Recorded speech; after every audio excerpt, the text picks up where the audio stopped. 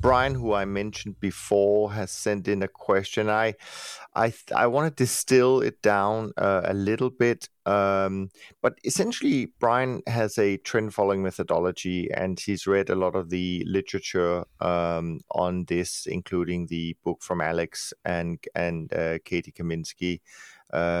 So definitely very well versed in this space. But he, I think, had picked up a comment, maybe from the book or maybe from an interview I did with Alex Grayson, and wasn't really sure whether what he was doing qualified as true trend following. So I think what he does is, he says. He says, my system includes a take profit signals along the way. Entry is always in the direction of the trend, except when entering a new position on a breakout confirmation. And I think it was this part, maybe about the, take profits, etc., etc. And then he just goes on to say, I would appreciate your thoughts on what makes a trend follower a trend follower. And I think that's an interesting question. Can we kind of, are there true trend followers or and maybe not so true trend followers out there? What do you think? Tough to say. I'm not. But is there anything in your mind? Is there anything in your mind, Moritz, that disqualifies someone from being a true trend follower? What would you, if you take profits, what would you consider? Well, that could be one thing. I mean, I'm not saying it's your opinion. Personally, I'm not so sure it's my opinion, but yeah. Yeah. So just as an example, and maybe that then qualifies me as not a 100% pure trend follower, but there is a. I mean, I think I am, but there is one feature in my system that take some risk off. So, if you think about entering a trade and that trade has an initial risk, right, as a, say, percentage of your portfolio. And then you have a market move really, really quickly. So say you enter a long position and that market just runs up, right? And in just a few days makes a lot of money. So you've made a lot of money, but your risk has increased because maybe your trading stop or your exit stop hasn't moved yet, right? So you have a very high risk on that trade in relation to other trades, and then I may peel off some of that risk to bring it back in line. I'm not going to kill the position. The position will stay long, but it will change its size. What that is, it's a profit taking at the end of the day. Right, and maybe, or you could say it's a risk management tool. Trend follower would just not touch that position, which at the very, very core, that is the way I think. Right, but maybe a hardcore trend follower wouldn't touch that position at all and just let it go. And I just at that point look at that through a volatility and risk lens and peel some of it off. It doesn't have to do anything with ongoing vol control on a daily basis. It's not like that, right? But you could qualify that and subsumize that as a profit-taking trade.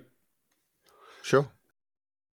Yeah, I definitely am more trend following. I don't do any counter trend trades.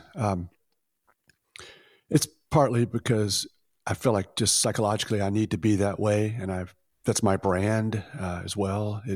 Thankfully, it happens to work.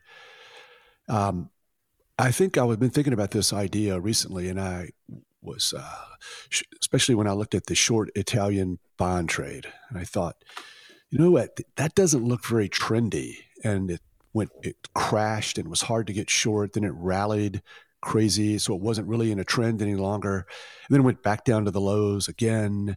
And so then I thought, I think at the end of the day, I'm kind of a trend follower, but I think my highest calling is I'm systematic. And when I analyze the markets using backtest and rules, these trends do pop out. And, I am following trends a lot. But sometimes the markets don't look like they're in a trend and I'm still long or short. I think it's interesting that people come up with ideas like, every time I do a trend trade, It either goes and I make money immediately, or if it doesn't go immediately, then I know it's not going to be a good trade. I mean, it's just so false. So many things can happen. Natural gas, a prime example. Sure. Yeah.